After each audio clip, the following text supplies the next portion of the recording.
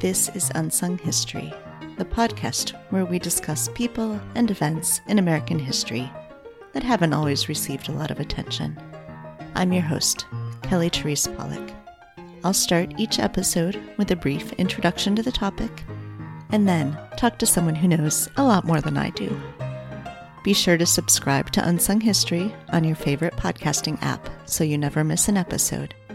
And please, tell your friends, family, neighbors, colleagues, maybe even strangers to listen to. Today, we're discussing poet, essayist, and activist Alice Dunbar-Nelson. Alice Moore was born in New Orleans on July 19, 1875. Her mother had been born into slavery and was freed only after the Emancipation Proclamation was enforced. Although there is speculation about the identity of Alice's father, neither she nor her mother or sister ever discussed him. Alice's mother, Patricia Wright, worked as a seamstress in New Orleans and ensured that Alice and her younger sister Lila were educated in the public schools. Alice attended Straight University, which later merged into Dillard University, graduated from the teaching program in 1892, and quickly began working as a teacher. While teaching, Alice also began to write. Her first book, a collection of short stories called Violets and Other Tales, was published in 1895, followed shortly after by The Goodness of St. Roque and Other Stories. Alice left the South, moving first to Boston and then to New York City, where in 1897 she co-founded and taught at the White Rose Mission in Brooklyn with Victoria Earle Matthews. Alice published her poetry in the Women's Era, which ran her photo alongside the piece. Poet and journalist Paul Laurence Dunbar was captivated by her and wrote to her a letter of introduction. They began a years-long correspondence, which turned romantic. Within 6 months, Dunbar declared, "I love you and have loved you since the first time I saw your picture."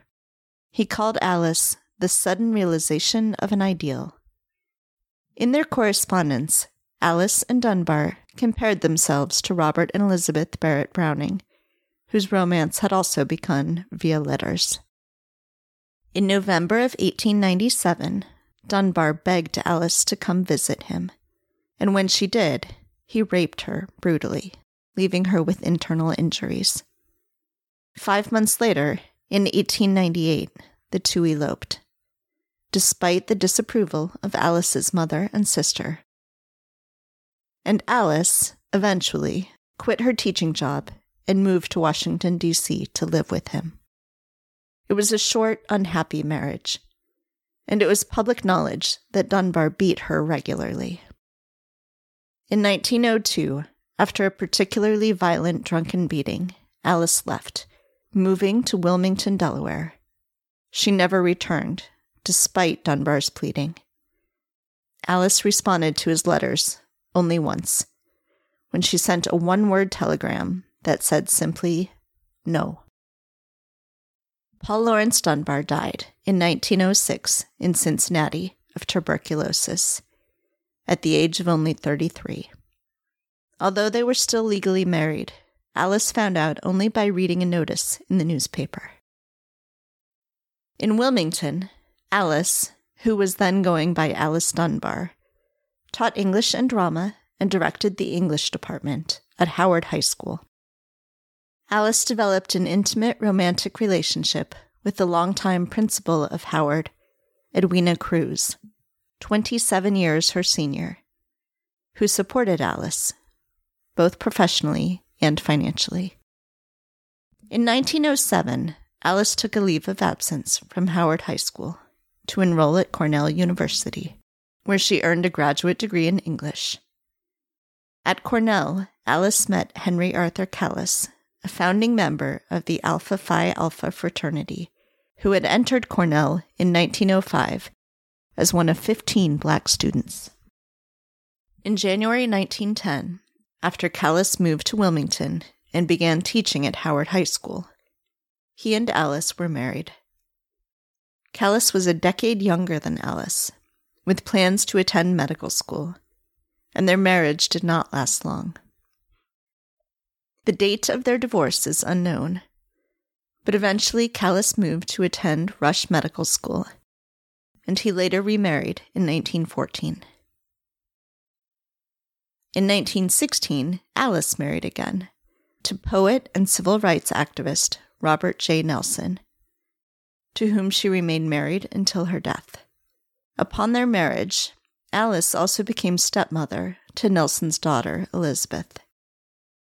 Nelson co-founded and edited the Wilmington Advocate and was active in politics as a member of the NAACP and the United Negro Republican Association. Before they were married, Robert and Alice worked together on masterpieces of Negro eloquence, the best speeches delivered by the Negro from the days of slavery to the present time, edited by Alice while Robert was president of the Douglas Publishing Company in Pennsylvania, and published in 1914. Robert Nelson continued to support Alice's work, including not just her writing, but also her political speeches. In 1914, Alice had co-founded the Equal Suffrage Study Club, the members of which marched in a suffrage parade in Wilmington later that year. In 1915, Alice traveled throughout Pennsylvania as part of a campaign to grant women the right to vote in the state. Alice spoke passionately, mostly to African American audiences, making the argument to African American men that the race would be stronger if African American women could vote with them. Alice also helped charter the Wilmington chapter of the NAACP and protested against a showing of Birth of a Nation. Unfortunately, a new principal at Howard High School, Ray Wooten, did not approve of Alice's activism, and in October 1920, she lost her teaching job, which she had loved.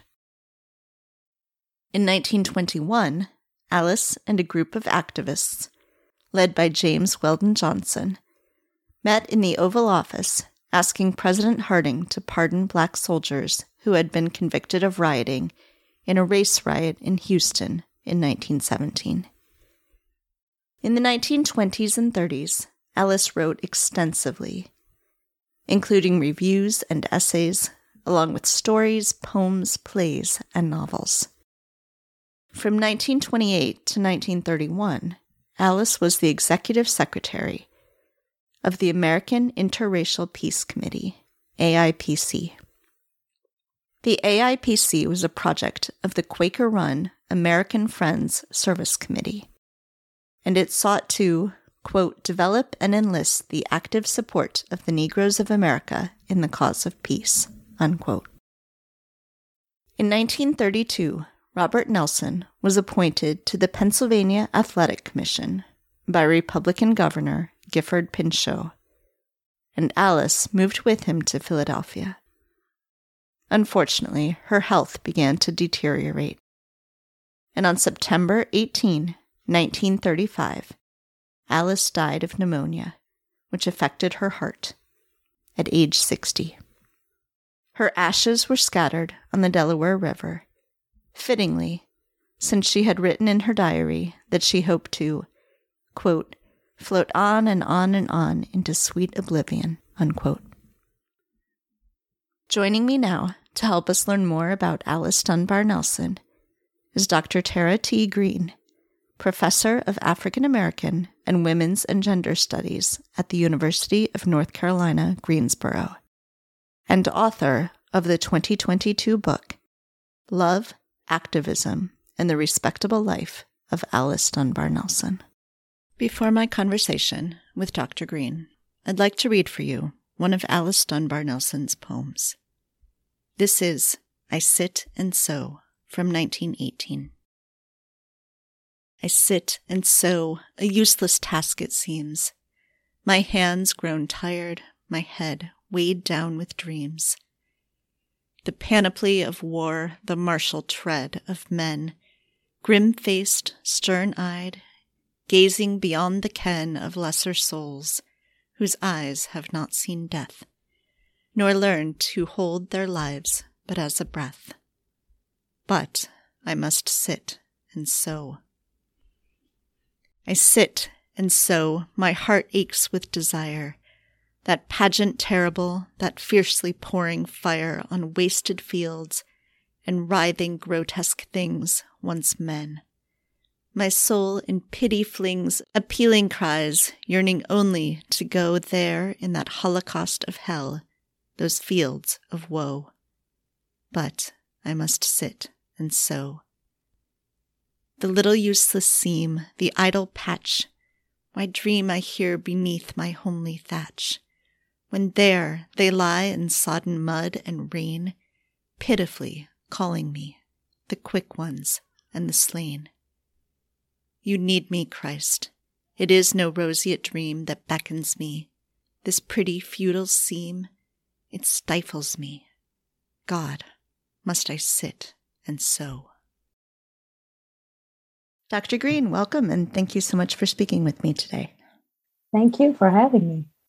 Yeah, so I was so excited to learn about the life of Alice Dunbar-Nelson, and so I'm so thrilled that we're speaking about her today. I wonder if you could talk a little bit about how you first got interested in her life and then about writing about her. Well, I first met her in an English class at Dillard University in the 90s when I was an English major. And that was a moment that I have not forgotten because I was not familiar with her work. I had grown up in the suburbs of New Orleans, and so had not been introduced to her work prior to being in that classroom. And then I was fascinated to learn that she had graduated from Straight University, which was an earlier iteration and merged with New Orleans University to become Dillard University. Mm-hmm. And so that moment of revelation for me and her description of a New Orleans that I was familiar with because I was sitting in the city of New Orleans was a new introduction of New Orleans for me. And it just resonated with me. Yeah. So she has this just absolutely fascinating life. And, I think of a lot of the people that are maybe that I feature on here that are sort of unsung and, maybe people don't know as much about, often we maybe lack some sources. But there is just an incredible wealth of sources here of her own writing, especially. So I wonder if you could talk some about kind of the wealth of sources that you were able to look at to write about her and the sort of the way that you analyze those kinds of sources. Well, there is so much. She kept from about 1895, around the time where she begins to correspond with Paul Laurence Dunbar, her first of three husbands. She first of all, she keeps that correspondence, and then she keeps, everything. I imagine that she had to have thrown some things away, but what she actually kept is mostly in boxes at the University of Delaware. So once I learned that there were some documents there, I had no idea really how much. And I went there and I thought, wow, nobody's written a biography about her. And I knew that I was going to have to do that. So I would go back to the University of Delaware several times. And she was also an editorial writer, and she did not really keep whatever newspapers she may have had have probably just sort of disintegrated. So there are very many copies of her actual writing, editorial writing in those boxes. But thankfully, we have databases of Black newspapers from her time. Mm-hmm. And so I was able to look at her work through those databases. So the technology, along with the historical records, really helped me to be able to pull together this book. One thing that's interesting, of course, is with all of these sources, there are still some gaps, some silences, years where either maybe she didn't keep a diary or or it was destroyed, or she burned it or something, and there'll be times when there isn't correspondence back and forth because she's living with whomever she would have been corresponding with. So can you talk some about the effect of those gaps, those silences, if there are things that, that maybe we can't quite get at, or if there's anything to be learned from the fact that there are silences in some places? Yeah, well, sometimes the silences, we just have to deal with the fact that the material isn't there. Mm-hmm. I was able to kind of compensate a little bit based on having letters. So, for example, letters that she had from several people, it was clear that that person may have been responding to something that she said. So we could do inferences from that, which is what I did. Sometimes the difficulty of someone referring to some folks that I could not find the name again in any archive or connected with that person. And so the kind of intimacy of those conversations would pull me in a different kind of direction so that I couldn't get close to who was saying what or why, but how it may have made her feel. So I would tap into the apathy, the emotion of the experience, because it was probably something else going on in her life at that same time. So, and that's what happens, right? We have friendships with one person, but we may also be taking care of a parent and we're teaching and so on. So trying to pull apart specific incidents, but also to try to capture the layers of a particular moment also. So when you're looking at the life of someone like this who has both private writing, so private at different levels, journal is presumably just for herself, correspondence is theoretically just for that one other person, but then also lots of public writings, both fiction and journalism, as you mentioned. What do you see in the way her voice maybe differs in those different kinds of contexts? Or, you talk a lot about respectability and so how that sort of plays out as she's writing in these different contexts. Well, she definitely knew how to keep these voices separate. And so that's what I loved about the diaries, because we got a sense of who she was from the diaries and what she was suffering through and what she really wanted and how she really felt, for example, about art. So if she would go to a drama or a film and see a particular artist, she may have some negative comment to make about that artist in her diary. But when she wrote about that drama or that film in her editorials, she would be quite kind. And so it was always the public face of the Black experience that she made primary in her work. And secondary may have been how she personally felt about a particular situation or a person or an event. So let's talk some then about this respectability, and so that you have that right in the title of your book about the respectable life, and you come back to it several times in the course of thinking about her life and the way, as we're talking about, that she presented herself. And so, can you talk some about what maybe both what you mean by respectable and respectability, and what that meant to her? Yeah, so I am playing off the idea of the politics of respectability, looking at the work of Evelyn Hickenbottom.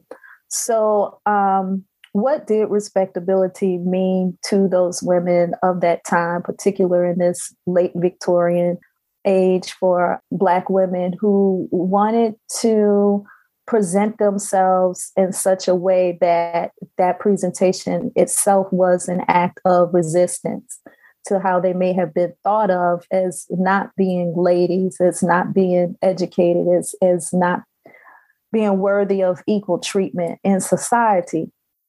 And so the public didn't always line up, however, with the private. And so, first of all, she was married 3 times. Well, women didn't do that. So she left her first husband and she becomes his respectable widow. People knew that, Black folks knew that she had left him. But she also separates from a second husband, but she dies with a third husband. Along the way, she has affairs with men and women, and that's part of the private life. So how she defined respectability is something that I hope will expand our thinking around Black women of this time, what they had to do and what they chose to do to tap into pleasures of the life is what I try to capture in the biography. So let's talk some about that first marriage with Paul Laurence Dunbar. And as you just mentioned, she leaves him, but later is known, even after she's married 2 more times, known as his widow.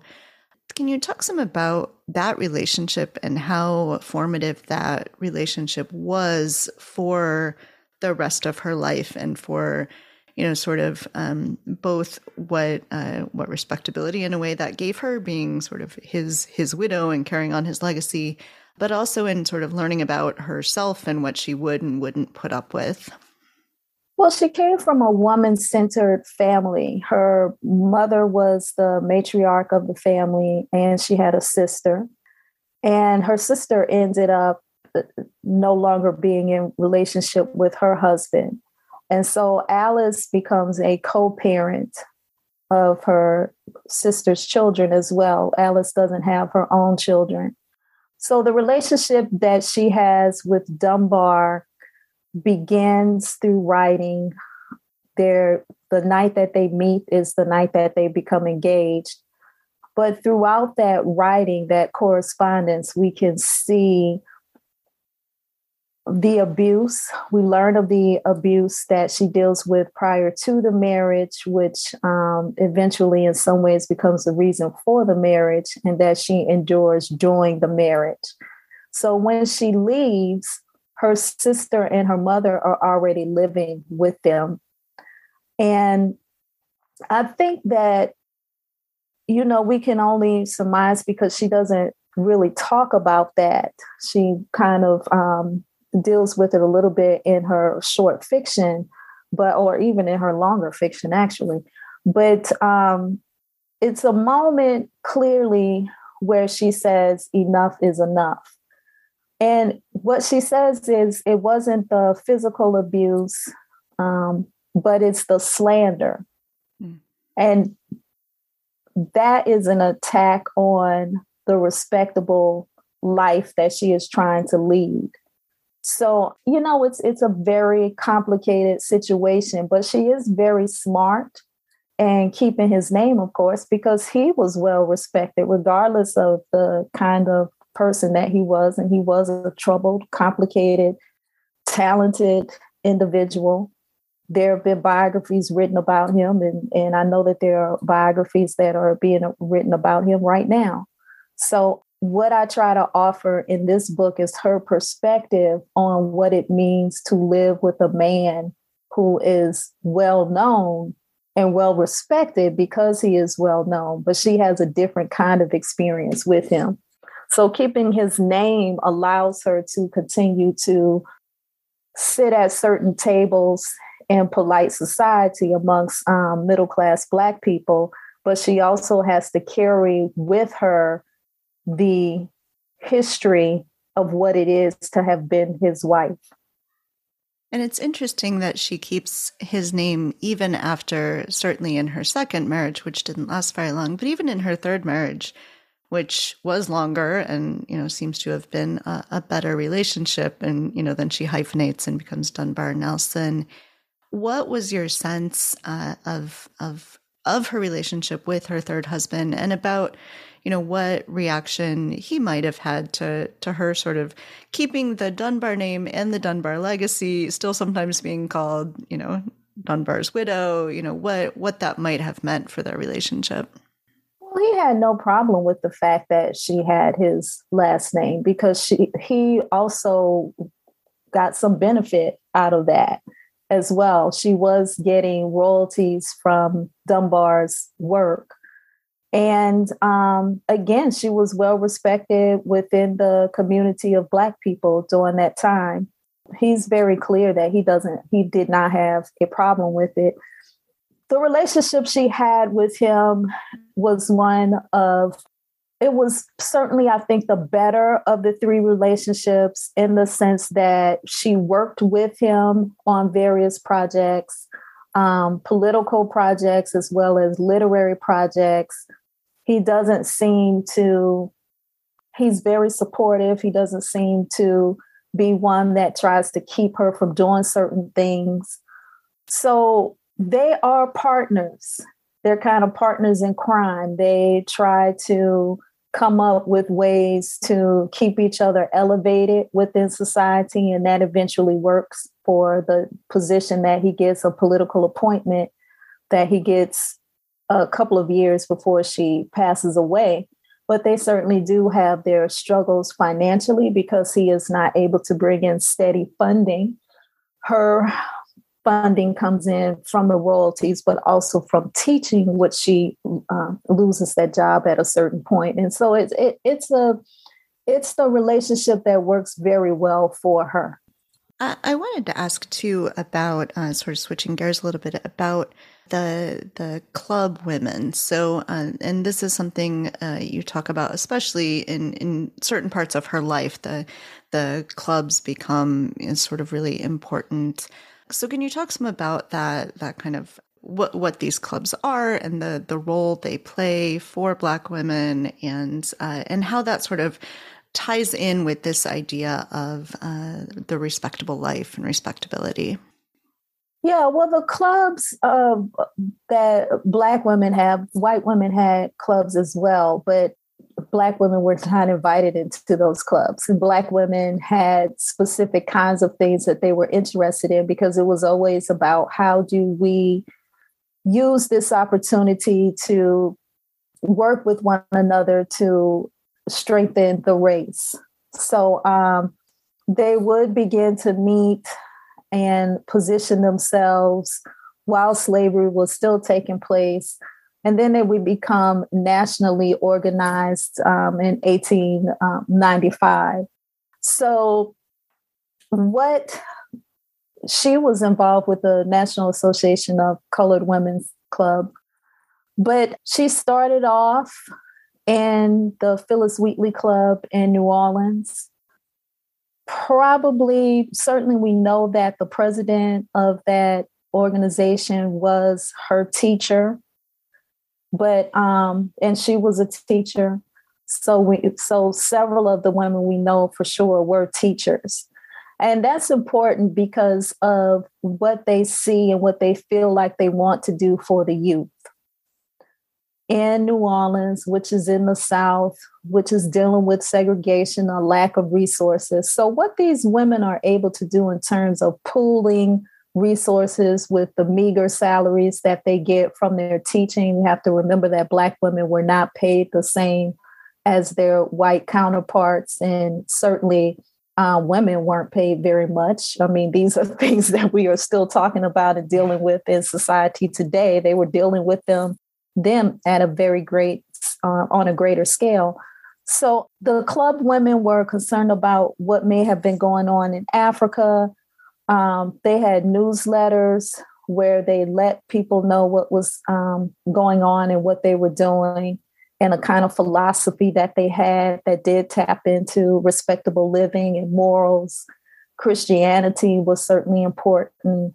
And so it was all about improving the condition of the youth, strengthening families, and that would strengthen communities and help them to be better positioned in their fight for equality.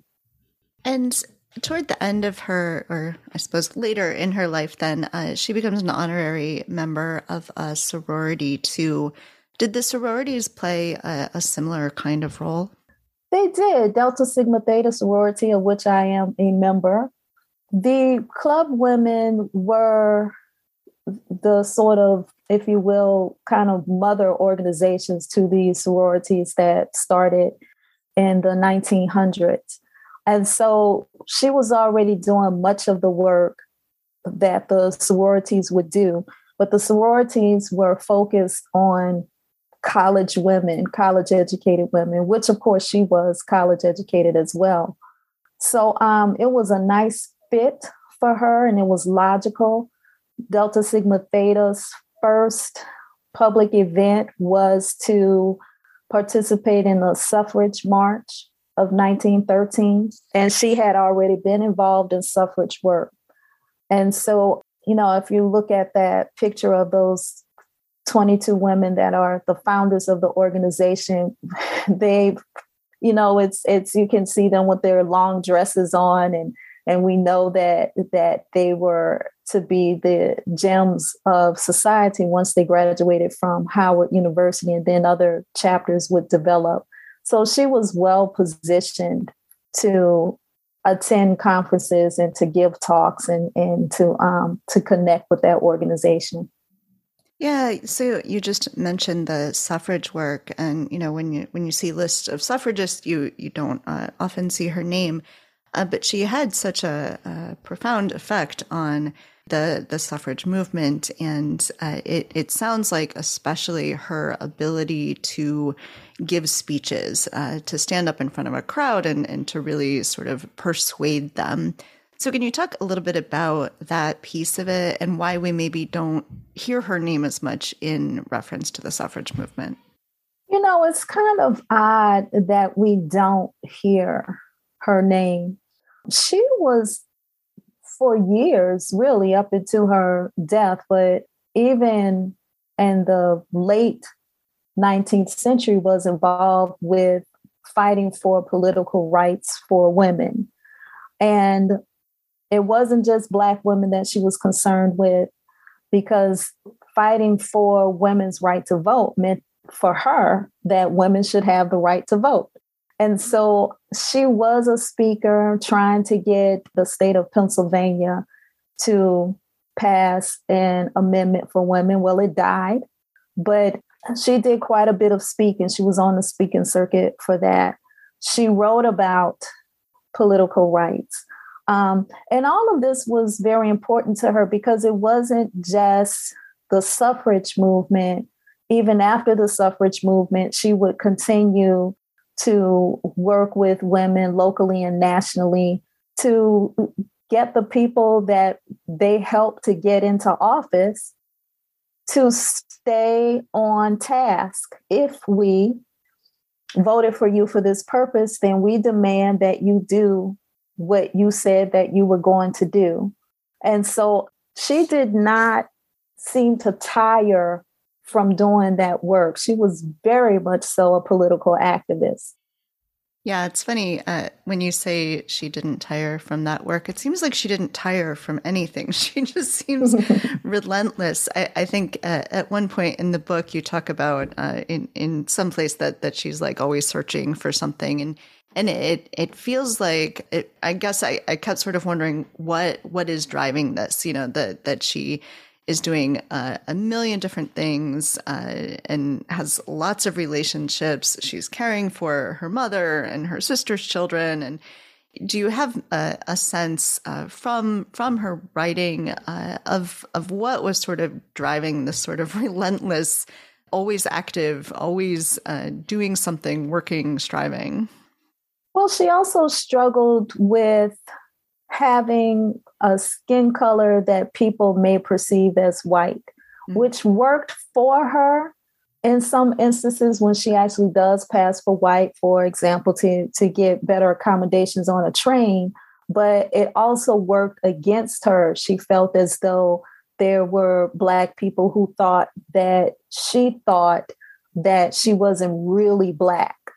And so I think that the work that she did to advance the race actually gave her purpose and identity, because she knew she wasn't white. She couldn't be accepted as white. And she swore an allegiance to being Black because her mother was a formerly enslaved woman. So that was very important to her. It gave her a kind of identity, for one. Two, I think that she loved giving speeches. I mean, there's no doubt in my mind about that. She really loved giving speeches. Her feelings would get hurt if her husband, Robert Nelson, did not feel as though she said what he may have wanted her to say or something like that.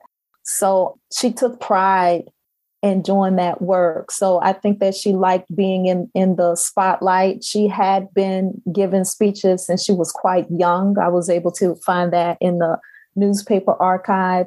And so this was work that she got a level of gratification from and pleasure. But also, I do believe that she believed in the work that she was doing, that she honestly wanted to help people.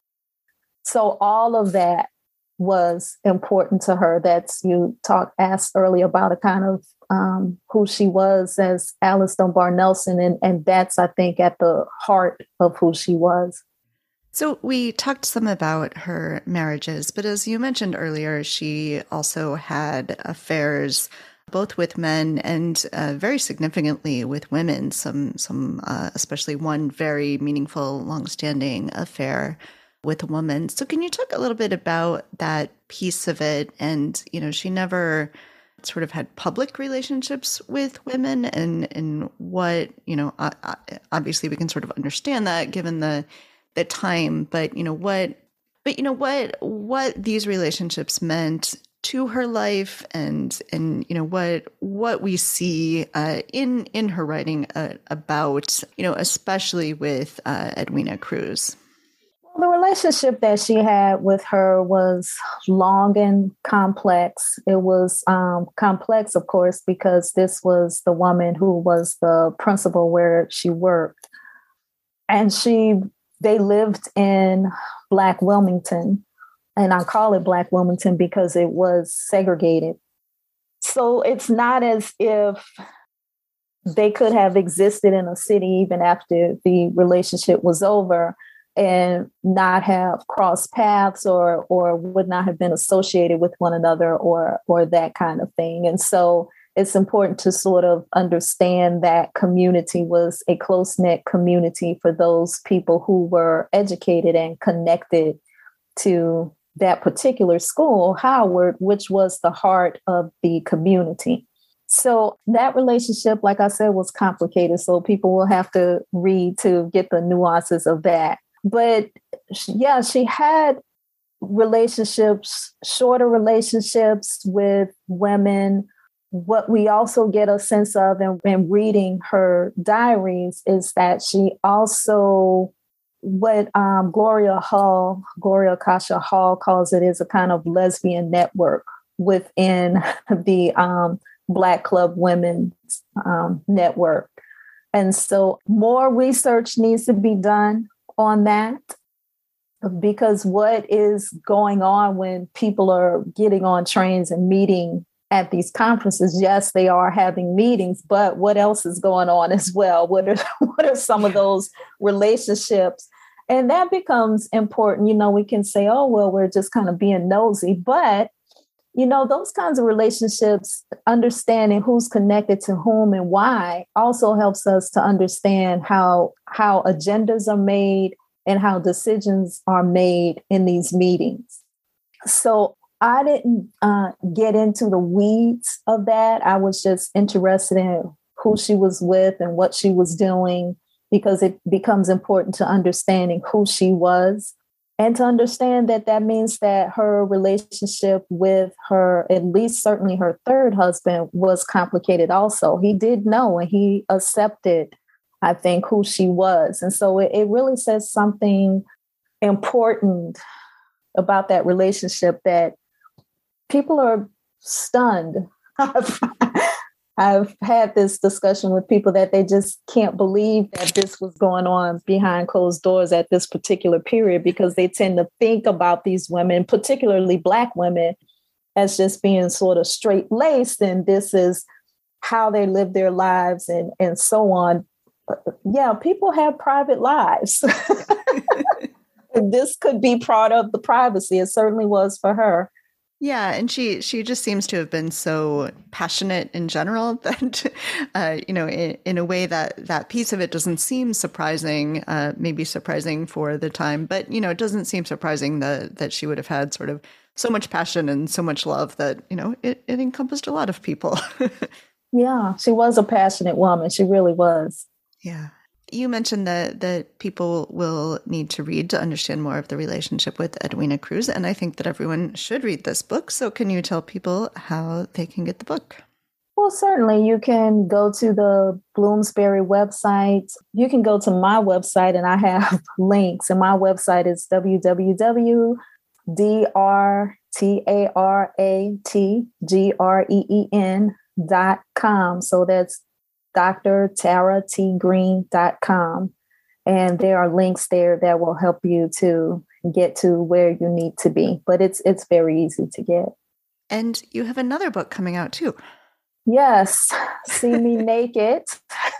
See Me Naked, Black Women Defining Pleasure During the Interwar Era. And that should be available. Some people are getting the link to it through Kindle Books.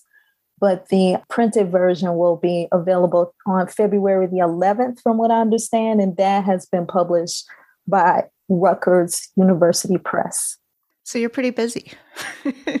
I am, but those two books are in conversation. In fact, I started with a quote from Alice Dunbar-Nelson. So they are in conversation. They both deal with respectability politics and how Black women respond to and navigate those politics.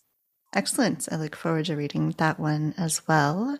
So is there anything else that you wanted to make sure we talk about today? I know that there's a whole bunch of her life that we didn't even quite get to, but is there anything that you definitely want to make sure we talk about? Well, I hope that people will remember that she led this fabulous life. But what brings me to her and many people to her is that she was a fiction writer. I think that she had a kind of mastery over short fiction. People would think about her. Someone described her once to me as a minor writer of local color. And I've never thought of her as a minor writer. I've thought of her as a woman who had an ability to observe what was going around her and to use a kind of silence and sight to talk about the condition of women at a particular time. And what she saw of those women then are some of the questions that we still ask today of women and about women's condition in society. So I would certainly encourage people to look up her work. You can find it free, some of her work free in the public domain just by clicking around on the internet. Excellent. And I will make sure that in the show notes, I put links both to your website, but also to places where people can find her work. Great. Thank you. Well, Dr. Green, thank you so much for speaking with me. It's been a pleasure to talk to you about Alice Dunbar-Nelson, and I'm so thrilled that I got the chance to learn more about her and her life. Thank you so much for reaching out. I appreciate it. Thanks for listening to Unsung History. You can find the sources used for this episode at unsunghistorypodcast.com. To the best of our knowledge, all audio and images used by Unsung History are in the public domain or are used with permission. You can find us on Twitter or Instagram at unsung__history or on Facebook at Unsung History Podcast. To contact us with questions or episode suggestions, please email Kelly at unsunghistorypodcast.com. If you enjoyed this podcast, please rate and review and tell your friends. MSW